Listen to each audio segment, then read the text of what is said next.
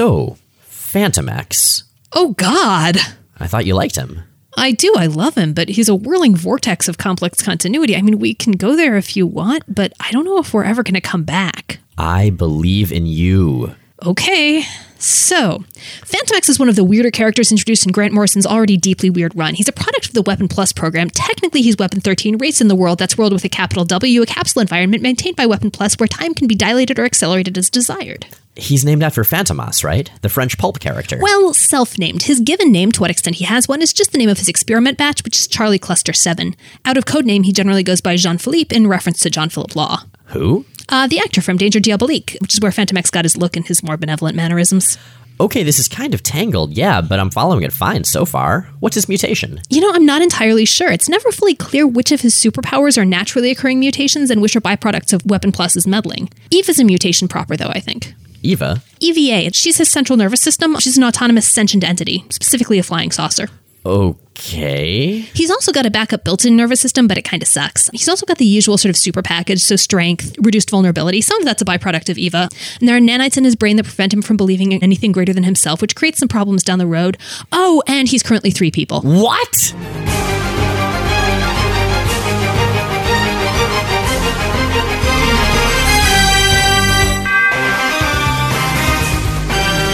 I'm Rachel Addison. And I'm Miles Stokes. And we are here to explain the X-Men. Because it's about time someone did. Welcome to the 29th episode of Rachel and Miles Explain the X-Men, where we walk you through the ins, the outs, and the retcons of our very favorite superhero soap opera.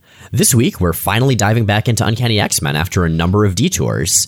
This run is sort of a mixed bag of random little story bits. There's not anything big or memorable this time around, but it's just sort of more threads in the rich tapestry that is X-Men. It's worth noting, since this has come up a couple times, this is in the early 80s, and this is really before writers were being encouraged to pace for trades and collections.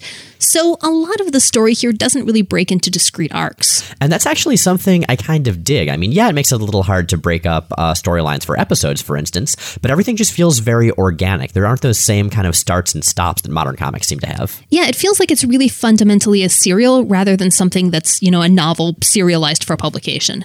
So let's look at the current state of the X-Men. On the team, we've got Storm, Wolverine, Colossus, Nightcrawler, Kitty Pryde, and Cyclops is currently off on his honeymoon with Madeline Pryor. So we've talked before about how, between major storylines, we'll often have these kind of reset issues, and those often start out, say, in the Danger Room with the X-Men kind of reiterating who they are, or back at the X-Mansion. In this case, we have kind of a weird reset issue, the kind we don't see very often, which is one where the X-Men aren't really much in it. This issue this is X-Men 176, and it focuses largely on the honeymoon of Scott Summers and Madeline Pryor, which is terrible. Yeah, seriously, Scott Summers cannot catch a freaking break. I mean, okay, so we'll get to what happens with him and Madeline here, but you remember the last time he was traveling around in the sea was with Lee Forrester, the ship captain, a little bit after Jean died. The first time he tried to go home with her, they got ambushed by Despair, and then they ended up on Octopusheim, caught by Magneto. It's very Monster in a Box. I don't know if fate is following Cyclops around saying, oh, you're trying to be a normal person? Nope. Here's a random supervillain or something crazy and supernatural. Have fun with that. I would like to point out that this isn't even going to be his worst honeymoon. This is actually his second worst honeymoon, because when he and Jean get married years later, on their honeymoon, they get yanked into the future for 12 years to raise Cable in a post-apocalyptic nightmare. X-Men, everybody. X-Men. I'm so happy about finally getting to make Spalding Gray jokes.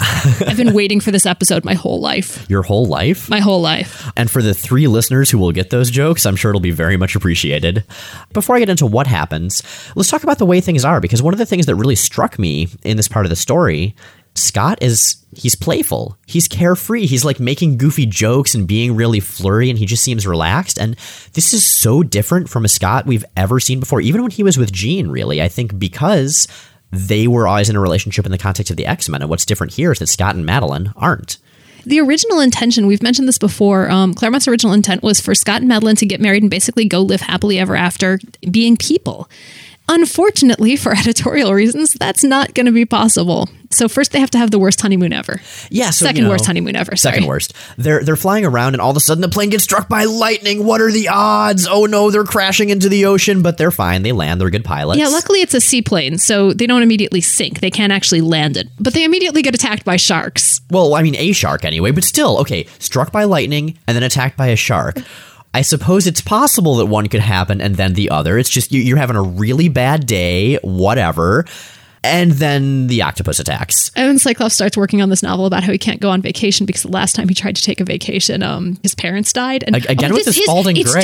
It's totally Monster in a Box. So Cyclops started going on monologuing tours and was referenced on The Simpsons at one point. Yeah, the octopus fight is the official peak moment. Okay. That's swimming to Cambodia, but still. Anyway, one of the things I want to note about this part is that the narration insists that this creature who has killed the shark that Cyclops zapped is a squid. And it is very clearly an octopus. If any X-Man is going to know about octopi, it's going to be Scott Summers. You may recall, dear listeners, that when he, in his previous crappy trip, ended up on Octopusheim and met Magneto, he was forced to wear this sort of octopus golden tunic thing that was the height of fashion in the past, future, or present. Yeah, he can't see color, but he could see that octopus. He could just look down and see it covering his body with its lithe arms caressing him like so many tiny tentacled lovers. Wow, that escalated quickly. Speaking of Octopusheim, I do note that the tiny cutoffs made a reappearance in this issue. Well, hey, if you got legs like Cyclops, I mean, he works out a lot. You might as well show him off, right? One of the things that's a little tragic about this, I mean, mostly it's kind of silly and adventurous and over the top.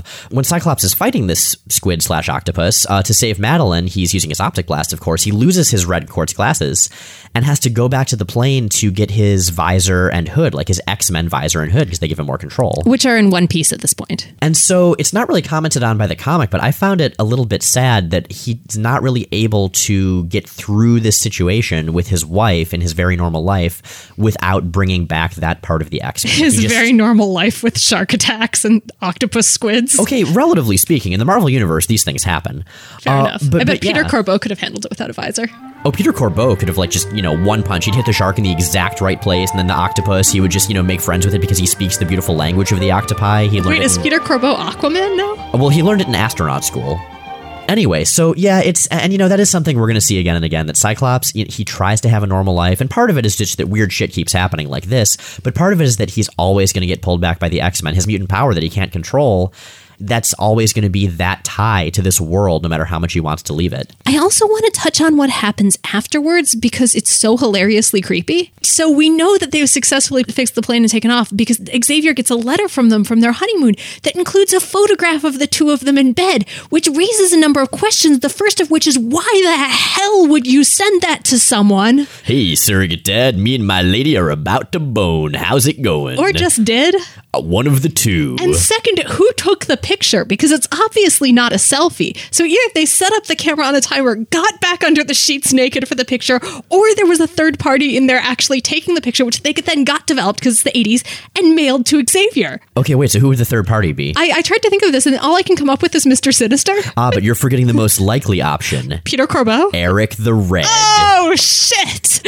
So real Eric the Red, or did Scott just bring the outfit? I mean, who knows at this point? Okay, so anyway, speaking of dysfunctional Marvel couples, meanwhile in the B-plot, Wolverine heads to Japan. The last time Wolverine was in Japan was actually very recently, when his marriage to Mariko Yoshida fell apart as it was happening due to the machinations of that total douchebag mastermind. Yeah, the wedding actually fell apart. There was never really a marriage. He did return the Clan Yoshida Honor Sword, and if you go back to the episode that's about the Wolverine miniseries, you can find out more about all of this and Wolverine and Mariko as a couple. Mariko then promptly ships it back to him, and he flies out to Japan to try to return it again. I assume he's just racking up frequent flyer miles here. I think they're just playing Honor Hot Potato. It makes sense because obviously after the mastermind thing is resolved, Mariko realizes what's going on and she feels kind of shitty about the whole thing because she treated Wolverine pretty badly, even if it wasn't her fault. So yeah, she ships the sword back to him. He brings it back saying, hey, what's the deal?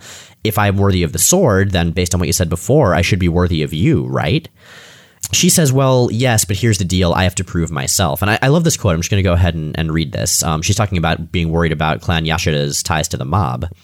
Those ties must be broken. And Wolverine says, leave that to me. It's my Wolverine voice. I love your Wolverine voice. It's not Steve Bloom, but it's solid. Well, thank you.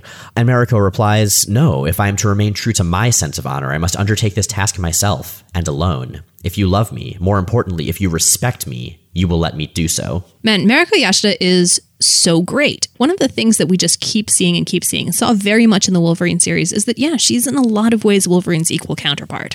Yeah, and I think it would be easy to underestimate her, and Wolverine sometimes does because she's this very feminine, very traditional character. But yeah, really, she knows how to play the game and she plays it very, very well, and her heart is absolutely in the right place. Yeah, she's a master on her field, and they kind of reach an understanding that they are very much in love. They can't be married yet. They never will be because X-Men can't have nice things. For now we're good. And then we go to the government, where shady government people are doing shady government things. Are there any non-shady government people in the Marvel Universe? I mean, that one FBI agent, I guess Agent Duncan was okay, kind of. Although he was sort of shady too. I don't know. No, there aren't. Okay, especially in Canada. That place is fucked up. I mean, Shadowcat in the alternate future where she's president. She's pretty good. Good point. We see a couple characters we've seen and a couple we haven't. The main one we have seen is Henry Peter Gyrick, aka the Walter Peck of the Marvel Universe. And he's meeting up with Valerie Cooper. Now, Valerie Cooper's a new character in this issue. And she is going to be really important for a really long time, most notably in X Factor. But in the immediate future, she's going to be putting together a group called Freedom Force. And we're seeing sort of the very beginnings of this. I mean, I feel like we have to mention the Chris Claremont long game in every single episode, but this is definitely part of it. He's setting up plot lines for way later. Yeah, take it as read that everything is significant. Everything. Always. Forever. Especially Adam X the Extreme, every time. Oh my God. So Val's basically saying, hey, there are more and more mutants out there. Other countries are getting these mutant teams. I mean, we've certainly seen Alpha Flight, who are way more governmental than, say, the X-Men are. What if America falls behind? What could this mean for national security? So there are two things I want to touch on here. The first is that it's really weird that the government is this obsessively focused on mutants, because superpowered individuals in the Marvel Universe are a dime a dozen, and mutants aren't really among the most powerful at this point. I mean, right, this is a universe with Paste Pot Pete and Stilt Man. Come on. Everyone has a superpower. Mutants aren't very numerous, and a lot of their powers kind of suck. I don't really get why they're the focus. I guess because they're naturally occurring rather than the byproduct of accidents or space or whatever. And that's actually directly addressed in the scene where Val Cooper is speaking. She's saying, hey, before we were worried about mutants supplanting humans, the way the different types of cavemen supplanted each other. Which is also weird. But now we should really be more practical about it and think about what this means for national security and day-to-day life. The other thing I want to touch on is the best thing about Valerie Cooper, which is going to be revealed much, much later, but she is the sister of Special Agent Dale Cooper from Twin Peaks. I love Special Agent Dale Cooper. Everyone loves Special Agent Dale Cooper. He's the best. Yeah, I remember that scene. It's later in X Factor, I think, and she mentions that her brother had a more interesting case, finding a dead girl wrapped in plastic, etc. Yeah, that he's an FBI agent. That is in X Factor 71. And that's extra weird because the New Mutants watch Twin Peaks. That's a plot point later. The New Mutants watch a bunch of TV, and they're really sort of plugged into pop culture, which I love. They talk about Twin Peaks at some point. So I assume in the Marvel Universe, it's a documentary series, maybe? It's reality TV. Oh, right God. There. So that's the sort of third big plot point in this issue. A lot happens in this issue for an issue where it could be described as nothing happening. Meanwhile, in the sewers of New York. So we've met the Morlocks before. We've talked about them in the show, but as a refresher, they're kind of outcast mutants who live in these sewers / subway tunnels / bomb shelter. Many of them are less conventionally human looking than the X-Men. Many of them have really kind of useless or dangerous mutations that aren't really that tailored to superheroing. And they're led by Callisto, who we love. Although officially they're led by Storm right now because she straight up stabbed Callisto through the heart a few issues back, which was awesome. She totally did. We actually see most of the named Morlocks here, those being Callisto, Sunder, who's just sort of a big dude, and Mask, who can reshape people's flesh all creepily. And they show up in the bedroom, as near as I can tell, of Caliban, who was the first Morlock we actually ever met, and who saved Kitty during the most recent story. And they point out that the reason he saved her, she promised she would come back and stay with him. And that she has obviously reneged on this promise. Yeah, and I mean, he hasn't really done much about it. Caliban's a very timid dude. He's kind of pitiful in a lot of ways. He's been dealt a super crappy hand by life. And he will continue to be. God, Caliban is a top runner for the saddest character in X-Men. Meanwhile, we cut to Mystique. And Mystique, as you may recall, was for a while the leader of the Brotherhood of Evil Mutants. She's a shapeshifter. She was Rogue's foster mother. And what we see her doing is killing X-Men. It's another one of those what the hell is going on openings. It kind of like the beginning of Days of Future Past in a really weird way. The reader's like, wait, this is impossible. This doesn't make sense. What's happening? And I gotta say, I am not a huge John Romita Jr. fan. I think his art is very okay, but I love the way he draws Mystique. Romita is following up Paul Smith's short but excellent run on X-Men. And Romita's going to be the artist here for a good long time. He gets more of his own voice later, but right now he's not particularly distinctive. The thing I mostly associate him with that gut punches my suspension of disbelief is that he draws just unbelievably blow-dried and styled hair on everyone all the time. And I know that's not a big thing, but it's jarring. That's entirely reasonable. I mean, he's grown on me as an artist over time. I was certainly not a fan at first, but the guy's definitely very, very talented. And he's the first person responsible for significantly decurling Kitty's hair and sort of the gradual gentrification of Kitty Pryde, which is sad. So this weird alternate world where Mystique's killing everyone, it turns out it's not the Danger Room, because Mystique doesn't have one of those. Although, speaking of Kitty, she does have a new costume here, so if you're playing along at home, take a drink. But it's in fact Arcade's Murder World, which I gotta say, great name for a place to hang out. He sort of has robot duplicates of the X-Men with their personalities-ish, and Mystique's training herself because Rogue was her foster daughter. Rogue is now with the X-Men, and Mystique refuses to believe that Rogue would have left of her own free will. She's going to go get her back, and she's preparing and preparing and preparing.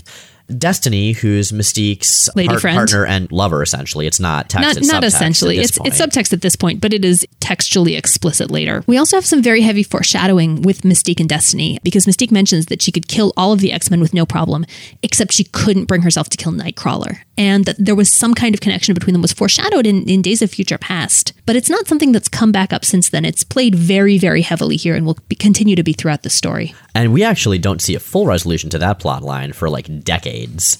We have a couple brief scenes, which I think are important and worth covering. There's Kitty at the dance studio with Stevie Hunter, who's her dance instructor, along with being the mentor of the New Mutants, who's having a lot of trouble with Aurora's changes. Now, this is best Storm, and Kitty, being a dumb kid, doesn't realize that this is super awesome.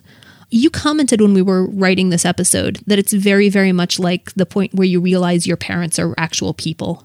Yeah, and we talked some about Kitty's evolution, from kind of daughter to sister to adult in the last episode. But yeah, we definitely see some of that here with her still struggling, still not being able to handle Storm changing, especially in the face of those other changes. Yeah, she has a lot of trouble accepting Storm as someone who exists outside of context of Kitty. And we also see a goodbye as the Starjammer heads off into space. Scott had been going back and forth on whether to go with his father into space and eventually decided not to. Similarly, Xavier decided this time to not follow Lilandra. So Lilandra and the Starjammers are heading off. We'll see them in a while, but not for a while. And Havoc, I don't think even has any lines in this issue, but also decides not to go, presumably in an attempt to finish his still eternally unfinished, because he keeps on getting fucked up by superheroes, dissertation. Does he ever actually finish his doctorate in the comics? I'm not actually sure. Or is he just in perpetual everything but dissertation mode? But Man. Yeah, with all of this setup done, at this point, the comic kind of jumps into the next part of the plot, which is where this Mystique stuff comes back. Specifically, some of the X-Men are at a ballet, and they're all, pondering various things they've been pondering as their lives are very complicated. And all of a sudden, the Brotherhood of Evil Mutants attacks, as is their way. The short version is, as Kitty is telling Peter about her friend Doug Ramsey, and who we will definitely see more of later, and Peter's getting a little jealous, he gets called into battle, and the Brotherhood damn near kills him. Pyro zaps him with fire, then Avalanche blows up a bunch of conveniently placed liquid nitrogen trucks to super freeze him. Man, that's such a specific plan. Given that the Brotherhood knows who they're targeting, I kind of buy it. It makes sense. Yeah, that's true. He ends up super cracked. And I want to go back quickly to Doug Ramsey, because I'm so excited that he's in the comics now. He is one of my all-time favorite characters, and I cannot wait to talk about him at excruciating length. Excruciating. So Kitty's freaked out because she's like, holy shit, my boyfriend is basically totally screwed. If he depowers, then the wounds from this freezing shattering thing will kill him. And if he doesn't, I don't know, is he going to suffocate? Is his heart going to stop beating? How does this even work? One of the things that I think Nightcrawler mentions is that he doesn't even know if Colossus actually has a heartbeat when he's in steel form, because he checks and he's like, there's no heartbeat, but I don't know if that actually means anything. Right. And actually, that's something that's important that we always forget. Nightcrawler is a really good medic. Like, he's got a lot of medical training, and nobody ever remembers that about him. Yeah, he grew up as a circus acrobat, so presumably you pick some of that up. I also want to point out that he's with Amanda Sefton, and man, every single time the two of them are alone together and not in a fight, and sometimes not alone together, they are just like down each other's throats. Speaking of qualities about Nightcrawler that are forgotten, that dude is a total horn dog, and he's really charming about it all the time, and I love that about him. Yeah, I mean, it's a little creepy that it's with his stepsister. Well, you gotta get past certain things to appreciate it. Yeah, I think that's something that's been lost from a lot of portrayals of Nightcrawler, which is a damn shame. I feel like later versions really, really played up the tortured Catholic conflicted thing.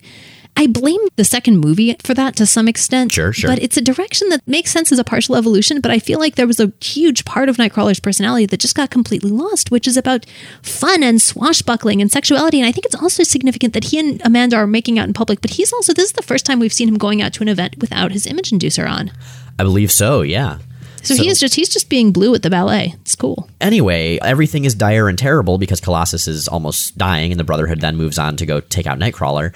So Kitty, I love the way the plot goes here. She remembers that she read in Scientific American that Reed Richards of the Fantastic Four had made an organic thawing ray. Science magazines, they've got to be so much cooler in the Marvel Universe. I remember reading this and being super excited that there was another teenager who read Scientific American. Well, if anybody would, it would be Kitty, totally. Because my parents subscribed to it, and it was awesome. Oh, yeah, mine as well. So Kitty goes to get it from the Fantastic Four, but they're out off, I don't know, doing something spacey probably. So she just totally breaks in and steals it. For some reason, she's in a really Fantastic Four-looking costume here. Take a drink. I feel like she just keeps 10 changes of clothing with her at any given time to fit her mood. Or she's just really figured out the unstable molecules thing, because that's the perfect option for a fashionably mercurial teen. It totally is. During this part of the story, we have a few things all coming together. There's Kitty trying to save Colossus. There's the Morlocks, who are still sort of lurking about and actually reshape the face of a homeless girl using Mask's power, being all mysterious and creepy. Callisto is pissed off at Storm. She wants to screw over the X-Men, so she decides, okay, we're going to make her stick to that promise. So the first thing they decide they're going to do is fake Kitty's death. They find a dead homeless kid, and Mask reshapes her face to make her look exactly like Kitty, which is so sad and fucked up. It is, and I mean, the Morlocks actually have some interesting dialogue here. You don't often see them on their own. Mask says, "Ha, this could be utopia, Callisto, the perfect society. We'd still be rebels. We like it." And Callisto replies, "Too true, Mask. We're outcast as much because we want to as because we're mutants." Callisto doesn't give a damn about her bad reputation. And so while that's all going on, the new Brotherhood, they are indeed going after Nightcrawler. Totally cock-blocking them in the process. God damn it, Brotherhood. So by the time this all shakes out, after some of the other X-Men show up and everyone fights, they see Kitty having fallen off a building and smashed herself and her rehydration ray, or, well, that's the Batman one, you know, the heat thing. And she's dead, and it's terrible. But of course, it's very clear to the astute reader what's been going on. She's been taken by the Morlocks, and they've left this poor dead homeless girl with Kitty's face to throw the X-Men off the trail. If only the X-Men had someone with them who could identify people based on a characteristic other than appearance. If only. And in fact, that's exactly what happens when Wolverine sees Kitty in the morgue. And specifically when he smells Kitty in the morgue, which sounds so much creepier than it is in the comic. Smelling Kitty in the morgue, the James Howlett story. Oh, God! Yeah, don't buy that book. No. The entire point of the Brotherhood's attack is they're not just like, hey, we're evil, let's go be evil at some people, is that it's a diversion because Mystique wants to get into the mansion to bring her adoptive daughter Rogue back. Because she figures that they won't send Rogue out to deal with the Brotherhood if it's attacking, because she used to be one of them, so they're going to keep her at the mansion. And Xavier is experiencing these sudden psychic attacks from some alien presence, which is actually entirely unrelated to the stuff at hand. It's foreshadowing for what will be an upcoming 12-issue toy commercial called Secret Wars. We'll talk more about that. But Mystique shows up and basically says, yeah, so we're here to rescue you. And Rogue's like, no, I want to be here. What the hell, Mom? Come on. You're not my real mom. And in the same way that we have seen Kitty kind of coming into her own, being her own person, making her own decisions, here's where that's going on with Rogue, as her mother is basically kind of negating her agency by saying, no, clearly you could not have made this decision on your own. There's a lot of great dialogue here, but the part I want to pull out is Rogue saying, Mystique, I spent months trying to kill Dazzler. I hated her because she was a mutant with all the things I could never have. She had lovers, she had friends. And she talks about how what she wants is to just be able to be a normal person, and that's something that she needs Xavier's help for. That's a contrast that I want to point out, not with Dazzler, but actually with Cyclops right now, because the scale of being a normal person for Rogue means going to the X-Men. It says a lot about her life up to this point, and specifically how much her powers and her lack of control over those powers have defined it, that for her, X-Men are closer on the scale to a normal life than what she had before. I mean, I guess, yeah, if you're growing up with Mystique and the Brotherhood of Evil Mutants, then after, having to leave your family after your first kiss left your boyfriend in a coma? I get the impression that, from what I've seen in the comics, that pre-Brotherhood, at least, her life with Mystique and Destiny was pretty generic white picket fence, but... And that's the thing. Mystique she's a bad person, but she's not a bad person. She's at least a pretty good mom. She's a person who does bad things for, when she's written well, at least almost always interesting and complicated reasons. X-Men has a lot of characters who've gone between hero and villain, and she's one of the most consistently interesting and one of the ones on whom moral gray is consistently best done. Yeah, I definitely agree with you there. And I think that's one of the reasons she's been such a successful character in the X-Men movies, even if she's still pretty different from the comic iteration. So meanwhile, underground, Kitty's being forced to marry Caliban because Callisto has said, we can't have you living in sin, but you promised to stay with him forever, so we got to marry you. And I love this scene because they're putting Kitty into like the usual punk ripped up equivalent the Morlocks do for everything of a wedding dress. Because the Morlocks are awesome and they're from all of the music videos of the 1980s. Yeah, and she's being helped by these two Morlock women, and I'd like to point out that all of them have visible garter belts. Like that's sort of just a thing. Is that a wedding uniform? Is that a Morlock thing? Morlocks are basically the backup dancers of the 1980s. Yeah, she does in fact run away, but she doesn't know where the hell she's going. The Morlocks don't even try to stop her, and she actually ends up running into a character who's going to be very significant in the coming years. As one of the official pair of wide-eyed Moppets of X Factor. Yes, and this is the green wide-eyed Moppet as opposed to the pink wide-eyed Moppet. The green one is Leech, who can negate people's powers. Artie is the other one we're talking about. I love those two so much. And we get a lot of questions about the ages of the X-Men and how they have or haven't aged. And Artie and Leech are a good illustration of the fact that they pretty much age at entirely story-specific rates. I mean, so the senior generation of X-Men, like Cyclops, Storm, etc., have aged maybe like 10 years over about 40. Kitty's aged maybe a little bit more than that. She's maybe in her late 20s at this point. Artie and Leech started out as 6, and as far as I can tell, are still 6. They are Moppet years old, in fact. They just had their Moppet birthday again. Yeah, no, they are. They totally are. I'd also like to point out that the narration at one point, the omniscient jerk-face narrator has really backed off at this point in Claremont's run, but it's still there. And he mentions that Leech has retreated to the shadows of the ceiling, which is where he lives. This kid lives on the fucking ceiling?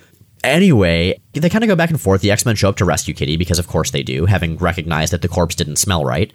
And Kitty's like, hey, guys, you know what? I gave my word. This whole thing sucks, but the Morlocks are right, and I really need to keep my word. And so she tells them to back off. Kitty's learning lessons about integrity and growing up. Now, the other reason is that she realizes Colossus is dying, and the Morlock healer, one of the Morlocks we've heard mentioned, but I don't think we've actually seen yet. But regardless, we do finally see the healer, and I would like to point out that the healer is totally a wizard. I mean, look at him. He's got like robes and big cowl things and skull caps and a giant beard. He's a sewer wizard. I love the idea that the rest of the Morlocks are there to rebel against civilization, but he's there because he's a LARPer who just got lost. Maybe his soul is in a phylactery somewhere and he needs their help to retrieve it. I mean, maybe when they have fights, he just tries to play rock, paper, scissors and everyone looks at him funny. Holds up a card that says katana. Oh, healer, you tried. And so, they reach an agreement. Kitty's like, all right, I'll marry Caliban if the healer will come and save Colossus. And in fact, the healer does save Colossus. Rogue absorbs Colossus's powers to turn him into human form, and he would die immediately, but the healer's right there to heal him back up. And Kitty's like, all right, let's do this. I guess I'm going to marry a Morlock and spend my life in the sewers from now on. God damn it. Aww. So, okay, one of the things that makes a character really sad is when they're a good person, even when they're in circumstances where most people wouldn't be. And that's what Caliban does here. He's like, hey, Caliban's love is so strong. It makes him so crazy. He thinks he must let you leave in hopes that someday you will return of your own free will, or that he might find courage to live once more in the sunlight. To which Kitty replies, I don't know if I'll ever feel that way about you, Caliban, but I would be honored and proud to call you my friend. Now, if this were Beauty and the Beast, she would then realize she loved him and come back, but it's X-Men, so she just goes and jumps Colossus. And he goes and does a lot of crap and later becomes the Horseman of Death and then dies. Because X-Men. Oh, Caliban. So yeah, that wraps up the Morlock segment for now, and I think this is the last time we're going to see them for a while. At least until the Fall of the Mutants, which won't be for a little bit. I'm sorry, the Mutant Massacre, that is. One of those. But yeah, we do have a little bit more in the story before the X-Men jump into a toy commercial. What I like, we have another sort of table-clearing issue after the whole Morlock thing, which starts with Xavier playing basketball by himself and narrating himself shot by shot. Like, he's like freaking Troy Barnes or something in this. It's adorable. It is. It's so funny. It looks like it's going to be the narrator at first, but no, it's just Xavier like narrating, he shoots, he scores, he dodges around, all these famous basketball players. It's kind of a good Xavier as a person moment, which he completely ruins by suddenly getting super creepy hot for Storm. Yeah, she shows up to see how he's doing. He's like, I've never really seen her as a woman before, but now I see how feminine and how desirable she is. Which, okay, on the one hand, totally inappropriate and creepy. On the other hand, if anybody is going to make you want to be a little creepier, Mohawk Storm is the hottest character in the Marvel Universe. I'll also point out that Xavier's lady friend at this point is Lilandra, the bird lady with the ridiculous plumage and the, space music video clothes. So obviously he's got a type. Speaking of awesome outfits, we then cut to Kitty Pryde and the first appearance of her best friend Doug Ramsey at the mall. And man, Kitty is the 1980s incarnate. She's wearing leg warmers over jeans. Her legs are going to be so warm. They have this best buddies thing going on that's really, really charming. I'd forgotten how much I enjoyed their dynamic with one another. Their friendship is so good, and it gets teased as potentially a romantic relationship early on. I think he's kind of got a crush on her, and she kind of thinks about it, but it never actually goes there. It's a friendship that defines especially Kitty as a character for decades. Doug is best known for dying midway through New Mutants. It's true. And for having like the least combat useful power ever until they retconned it stupid. I love how much they are like the two nerd kids who find each other. It starts with them getting kicked out of an arcade because they've just been hogging this machine for hours and hours and hours on one quarter because they're so good with it. Well, and in fact, they get scores so high that the machine breaks, which I don't think that's how it works, even back in the 80s. There were some crappy third-party arcade machines. Well, I guess so. I'd like to think they're playing Lucky Wander Boy. Speaking of references no one will get. So yeah, man, I love them. I love how much of a hint of a larger life and a larger friendship we see that, you know, exists off the page. Mm-hmm. And part of that friendship is them talking about what's going on in their lives. And Kitty, once again, she's really broken up over Storm changing so much and talks to Doug about this. And he doesn't know that she's with the X-Men. Like all he knows is that Aurora is this person she knows who's important to her. Yeah. And he asks, you know, being a good reflective listening kind of friend, well, I mean, how does she feel about you? Has that changed? And Kitty's like, well, I don't even know because how I feel about her has changed. And it's a really honest, stark admission. And in fact, the big climax of this issue, what's on the cover with Storm kind of sweeping Kitty up into the air is what happens. Storm says, all right, you know what? This has gone on for long enough. Let's talk about this. Clearly, you've been really upset with me since I started having these changes in my life. I care a lot about you. Let's resolve this stuff in the sky because, you know, X-Men, and that's how we do these things. Well, and it's Storm. And because Kitty has been just running away and phasing away every time Storm tries to talk to her. They really go back and forth, and the gist of it is, and I think we should definitely post some of these panels in the As Mentioned post. Absolutely. The gist of it is that Storm's like, hey, I'm my own person. I tried to see myself as your mother, but that's not really fair to either of us. I'm going through these changes, yes, but they're making me feel more like myself than I ever have in my entire life. They're making me feel the world, be in it, and not be so distant from it in a way I've never been able to do before. I care about you. If you care about me, please let me be this without just rejecting me. Meanwhile, though, speaking of people going places, Doug also has some news, which is that he has been invited to interview at the exclusive and very prestigious Massachusetts Academy. The Massachusetts Academy. Hey, I remember that place. That's run by Emma Frost, the White Queen. Right. It's the evil Xavier Institute. It totally is. It's the Xavier Institute, exactly, but the sky's really dark and there's a big goatee on the front door. Yeah. Kitty's aware of this, but she's like, well, I can't talk about the X-Men things, so crap, what do I do? She talks to the X-Men about it, and the idea they come up with is, all right, so I'm going to go with Doug. He wants to bring a friend. And yeah, he invites her along, and she says she's not sure because, you know, if she goes, the White Queen knows her. And so, you know, if things go badly, then the X-Men will be on standby waiting to swoop in and make things right, hopefully. Except they won't be because Secret Wars. And that's where we find out the weird psychic waves Xavier's been hit with are, in fact, the Beyonder, calling him and a lot of the other Marvel characters to these big technological portals. I want to pause for a sec. Do we really need to talk about Secret Wars, Miles? I think we do, mainly because they were a big part of my life when I was a kid because the action figures that came with them were so cool. That is exactly the takeaway you were supposed to get from Secret Wars. As it happens, Secret Wars, when I called it a 12-issue toy ad, I wasn't joking. Secret Wars came out of Marvel's licensing relationship with Mattel. And what Mattel basically told them was, we need you to stage a big publishing event that's going to get a lot of attention, that has all the heroes and all the villains in it. And Mattel had done focus group testing with kids in their target audience and determined that they responded really well to the word secret and the word war in titles. And so they were like, and you have to call it Secret Wars. Secret Wars is what I think of as like the climax of the nightmare of Jim Shooter's CIC Hood at Marvel.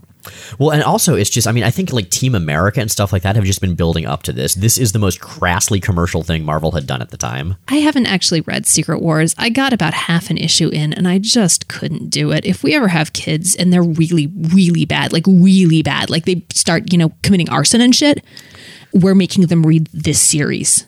Oh man, that's rough. But then Child Services might take them away to Battle World. Yeah, so Secret Wars, we'll talk a little bit about what it is. It's a 12-issue series. Rachel, like you said, it's a bunch of heroes and a bunch of villains who all get stuck through this portal, and the Beyonder, who's this big cosmic dude, kind of like Q in a white suit from Star Trek, says, hey, so you guys all have to fight, and whoever wins, I'm going to grant all their wishes. It is literally 12 issues of having all of your friends coming over and having them each pick like 3 action figures and having them all go bam, bam, bam, pow, explodo, except for more than a year. I cannot emphasize this enough. This crossover ran for more than a year, and it kept on getting later and later and later too. I've mentioned Marvel Comics' The Untold Story. It's a fantastic book and talks about this at some length because Shooter just kept on getting, running later and later and getting more and more and more sort of exacting and crazy about the art. It's a weird series. I mean, some consequential stuff does definitely come out of it. We see Spider-Man get the black costume that would later become Venom. We see the new Spider-Woman. We see Magneto shown for one of the first times as a potential hero. Yeah, all of the heroes and all of the villains start out in groups, and Magneto is grouped with the heroes, and the other heroes get really pissed off about that, and so the X-Men decide they're going to stay kind of a third party. I think I'm basing this on a Wikipedia summary. Again, I haven't actually read this series. It's really not worth going into too many of the details. The main X-Men takeaways, which I think are what we're most concerned with, are there's the Magneto thing, him being a grayer character, which we've already been building toward. There's also the fact that Colossus falls in love with a healer named Zaji. She does, in fact, die resurrecting all of the heroes after, I believe, Doom kills them. But when Colossus does this, he's already been very nervous about his relationship with Kitty because he's jealous of her friendship with Doug. He's worried she just sees him as a country bumpkin. Yeah, man, at one point he mentions that in Siberia they would have been married by now with kids. And dude, she's 15. I am pretty sure that was not actually a normal thing in Siberia in the 80s. I am pretty fucking certain of that. If we have any Siberian listeners who are around then and would like to let us know in our comments on our blog, we'd love to hear about it. But anyway, yeah, so Secret Wars. So Colossus actually breaks up with Kitty as a result of his experience with Zaji and his nervousness. To the rage of many, many readers. I kind of get that. I really like them together, but character development is a good thing. But yeah, the Secret Wars, the main consequence that it had for me is, like I said, I had so many Marvel action figures. That was actually my first exposure to a lot of Marvel stuff. It was successful at what it set out to do, at least in your case, at least anecdotally. I suppose so. I think I probably still have those packed away somewhere. Oh man, we should totally bring them out. We should play with them. Bang them together and make Secret Wars 4 or whatever. Yes, yes, we should do that. We have the technology. So yeah, Secret Wars was being published concurrently to the other titles in the Marvel Universe. So it was basically, everyone goes into a portal at the end of one month and they're back in the next month. And meanwhile, in publishing time for the next year, we find out what happened during that time. Which honestly, if you're going to do something like that, is a pretty good way to do it without upsetting chronology and upsetting publishing schedules. The other thing I think is worth noting is Cyclops is in Secret Wars, despite the fact that he's technically not in the X-Men at that point. He just sort of gets yanked in. Right. Because you can't have normal lives. No, and then he just sort of gets dumped back into his and Madeline's house, and she's understandably upset, but, dude cannot continuing break away. A long trend of basically exactly that with varying degrees of agency. So the X-Men get teleported back to Earth, and there's an issue after that. And they get teleported randomly back to Japan instead of wherever they got sucked away from. Yeah, and honestly, it should be really funny, like a dragon that the X-Men were friends with from Battle World and Secret Wars comes back with them, and all of a sudden is giant and attacks Japan. And it's a dragon that Lockheed, I guess, hooked up with during Secret Wars. It's such a pointless issue. I mean, there are a couple funny references about monsters attacking Japan all the time, I guess. And again, it's funny, but it's also kind of underlines something that I feel like we maybe should have talked about a little bit more a few episodes ago, which is that the X-Men's version of Japan is really kind of a fetishized caricature at this point. That is true. That's fair. I mean, so is their Canada, I suppose, but with Japan, it's definitely taken way further. Yeah, but there are also different cultural overtones to caricaturing and fetishizing Canada and Japan. Entirely true. The main consequential thing about this issue is that during the Dragon's attack on Tokyo, the X-Men are trying to save people's lives, obviously, and Wolverine discovers a mother and daughter. The mother is dying, having been crushed by some, building parts. Because the dragon attacked Tokyo. Yes, and he promises that he'll make sure that this little girl who's named Amiko is okay. And thus raises her in the tradition of his raising of his own children by just dumping her off on someone and splitting. Yeah, in this case, Mariko. And we see Amiko and Mariko. I think Amiko is actually called Akiko at times. I'm not sure if that's like a sort of pet name or something. But yeah, we see them in the Kitty Pryde and Wolverine miniseries we talked about last episode. And on the last page of this issue, the other big thing is that Senator Kelly finally introduces the Mutant Affairs Control Act. Oh man, we haven't seen that jerk in a while. He's been supplanted by Henry Peter Gyrick. Henry Peter Gyrick, the Walter Peck of the Marvel Universe. Would Senator Kelly be... I'm trying to think of who he I think he's would the be. Bob Dole of the Marvel Universe. Ooh, that's rough, man. Yeah, but presumably he'll retire from politics and make Viagra commercials at some point. Okay, so I believe that is all the time we have for today, but we do have some questions. I hope they're good questions, because that was a really lackluster issue to end on. It's true. But, it is our duty to cover these things. So go for it. All right, so Showtime Eric on Tumblr asks, just how many kids does Mystique have that we know of? Okay, so it turns out a lot. As I was doing research for this, I'm realizing, oh, wait, there's that person too. There's that person too. God damn. I mean, I guess Mystique has lived a long time, so sure, why not? She has a son named Graydon Creed with Sabretooth. And he is, I believe, the only one of her kids who's human. Yeah, he was an anti-mutant activist. He's dead now. He was a total jerk. Super jerk. There's also Nightcrawler, who, as this arc we just discussed has been teasing, is in fact her child with the devil. I thought we don't acknowledge the Draco here. We try not to. It's true. But yes, that's with Azazel, who you've seen in X-Men First Class, the movie, if you've seen that movie. But a slightly different version of him. Yes. And now Rogue isn't actually Mystique's daughter, but she and Destiny raised her as their own. So I think we can count that. Yeah, Rogue calls her mama. I'm going to say that counts. Yeah. And now she also has 2 more children from the future, one of whom is Raze, R-A-Z-E, who is her child with Wolverine from the future, because sure, why not? And who in the future has actually killed and replaced her. Like he's masquerading as her and running Madripoor. It's a clever concept. He's creepy and smart. Yeah, and then working with Raze is Charles Xavier II, who is with, as you might imagine, Charles Xavier. Yeah, at this point in continuity, like current Marvel Comics, Mystique and Charles Xavier have just turned out to have been legally married. We're not sure what's up with that either. We assume that Brian Bendis is sure, but he hasn't told us yet. Yes. We'll see. So, yeah, that we know of, that we were able to find 5. Perhaps and that's, we that's missed specifically in 616.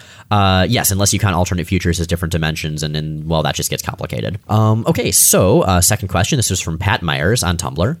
What's the deal with Douglock? He was one of my favorites, but I heard he was retconned into being Warlock. That's kind of an awful thing to do. I liked that Warlock, and Cypher had sort of a son. Okay, so first of all, Douglock was never teased as their kid. Douglock specifically derives his name and his appearance from a thing that Cypher and Warlock used to do in New Mutants. So Cypher's mutant power is linguistics. He can understand, speak, learn any language. And this is the Doug Ramsey we've been talking about in this episode, for those who are unfamiliar. The best Doug Ramsey. Well, the only Doug Ramsey, but the best Doug Ramsey. And Warlock is this techno-organic entity from space, and they would sort of merge into this combined battle form who they called Douglock. The character named Douglock, who called himself that, first showed up during the Phalanx Covenant. And Doug Ramsey at this point had been dead for a pretty long time, and Warlock had died fairly recently. And it looked like Doug had been resurrected by the Phalanx as a techno-organic thing, evil aliens vaguely related to Warlock, that somehow this was Doug returned. And he actually had Doug's appearance in a lot of Doug's memories, or at least a lot of overlapping memories with Doug. It was not Doug. It was actually just reanimated Warlock with some implanted memories and basically just with his best friend's face, which was sort of the closest thing he had to a human face. And Doug was in fact truly dead. This is explored midway through Excalibur in a really fantastic, absolutely heartbreaking arc. We're going to get to that eventually, but yeah, that's the deal with Douglock. So you're saying that basically he wasn't that one dead guy come back, he was a different dead guy who came back with the first dead guy's appearance and memories. I don't know if he actually had all of Doug's memories or if he just had, again, significantly overlapping memories because the two of them had been hanging out nonstop for years at that point. It's true, the Troy and Abed of the Marvel Universe. They are. I have a drawing by Erica Henderson, who's doing current Squirrel Girl that I commissioned, that is of Doug and Warlock doing Troy and Abed in the morning, and it is the best thing I own. So Michael Conklin emailed us to ask, so when Mystique takes on another mutant's form, she also apparently takes on their weapons, Wolverine's claws, Cyclops' optic blasts, etc. So this kind of begs the question, why not just morph into Thanos, Dark Phoenix, or some other overpowered entity? Okay, so I looked around and I actually couldn't find any instances of Mystique using Cyclops' optic blast, but basically when she first showed up, she couldn't add on any powers or really alter her size all that much. But later there was a miniseries called X-Men Forever, which served in part to make Mystique and Toad look a lot more like their movie counterparts. So Mystique got all scaly and stuff. X-Men Forever isn't in continuity, though, is it? That was Claremont's What I Would Have Done If I'd Never Left the X-Men series. But that is the other comic that was called X-Men Forever. This is the first one, just to keep things confusing. So at that point, her powers, she was able to get more like functional mutations, like wings and that sort of thing. After that, she was killed and then resurrected by the Hand, those ninja guys. She went back to her old appearance, but gained even more versatile powers as far as shapeshifting. But there does definitely seem to be a limit to what she can do. So she can mostly do biological functions like, new animalistic shapes or additional body parts. At one point, she grows another set of arms and another head so she can fight in two directions at once, which is rad. That's so great. And so, actually, if you've seen the first X-Men movie, when she turns into Wolverine and they're fighting and Wolverine's claws cut through her claws because her claws aren't adamantium, that's kind of how I think of her powers as working. She can do some pretty dangerous stuff, but she's never going to be able to get something truly out there like adamantium or lasers or, for instance, the power of Thanos or Dark Phoenix. I think there are a couple instances, I can't cite them specifically. Listeners, if you know of these off the top of your head, we'd love to hear them, of her using technology to replicate powers of people she's pretending to be when she's undercover for a long time. But yeah, for the most part, I think it's just basically extended biological functions. Like if you're a shapeshifter, you can replicate the effect of Wolverine's claws pretty effectively, not so much optic blasts or flight. Okay, well, I believe that's it for today. Let's take it out of here. Rachel and Miles Explain the X-Men is, as always, recorded in Portland, Oregon, and produced by the excellent Bobby Roberts, who is also the co-host of Welcome to That Whole Thing and Full of Sith. We have new episodes that go up every Sunday at our website, rachelandmiles.com, on iTunes and on Stitcher. And you can check out that website for extra content. We post a visual companion to every episode, as well as written articles and other material. And again, remember to check back in for the current Stealth and Plainclothes cosplay contest, which has been running for about a week, and you've got about a week to send in those submissions if you're still interested. And all of this, the show, our video reviews, all sorts of stuff, are made possible by our Patreon supporters. If you like our show and it's feasible for you to do so, please consider supporting us on Patreon. And regardless, we'd love it if you would rate and review us on iTunes and Stitcher. Join us next week for Gladiators, Demons, and Supervillain Prep Schools, as the New Mutants finally get weird. See you then.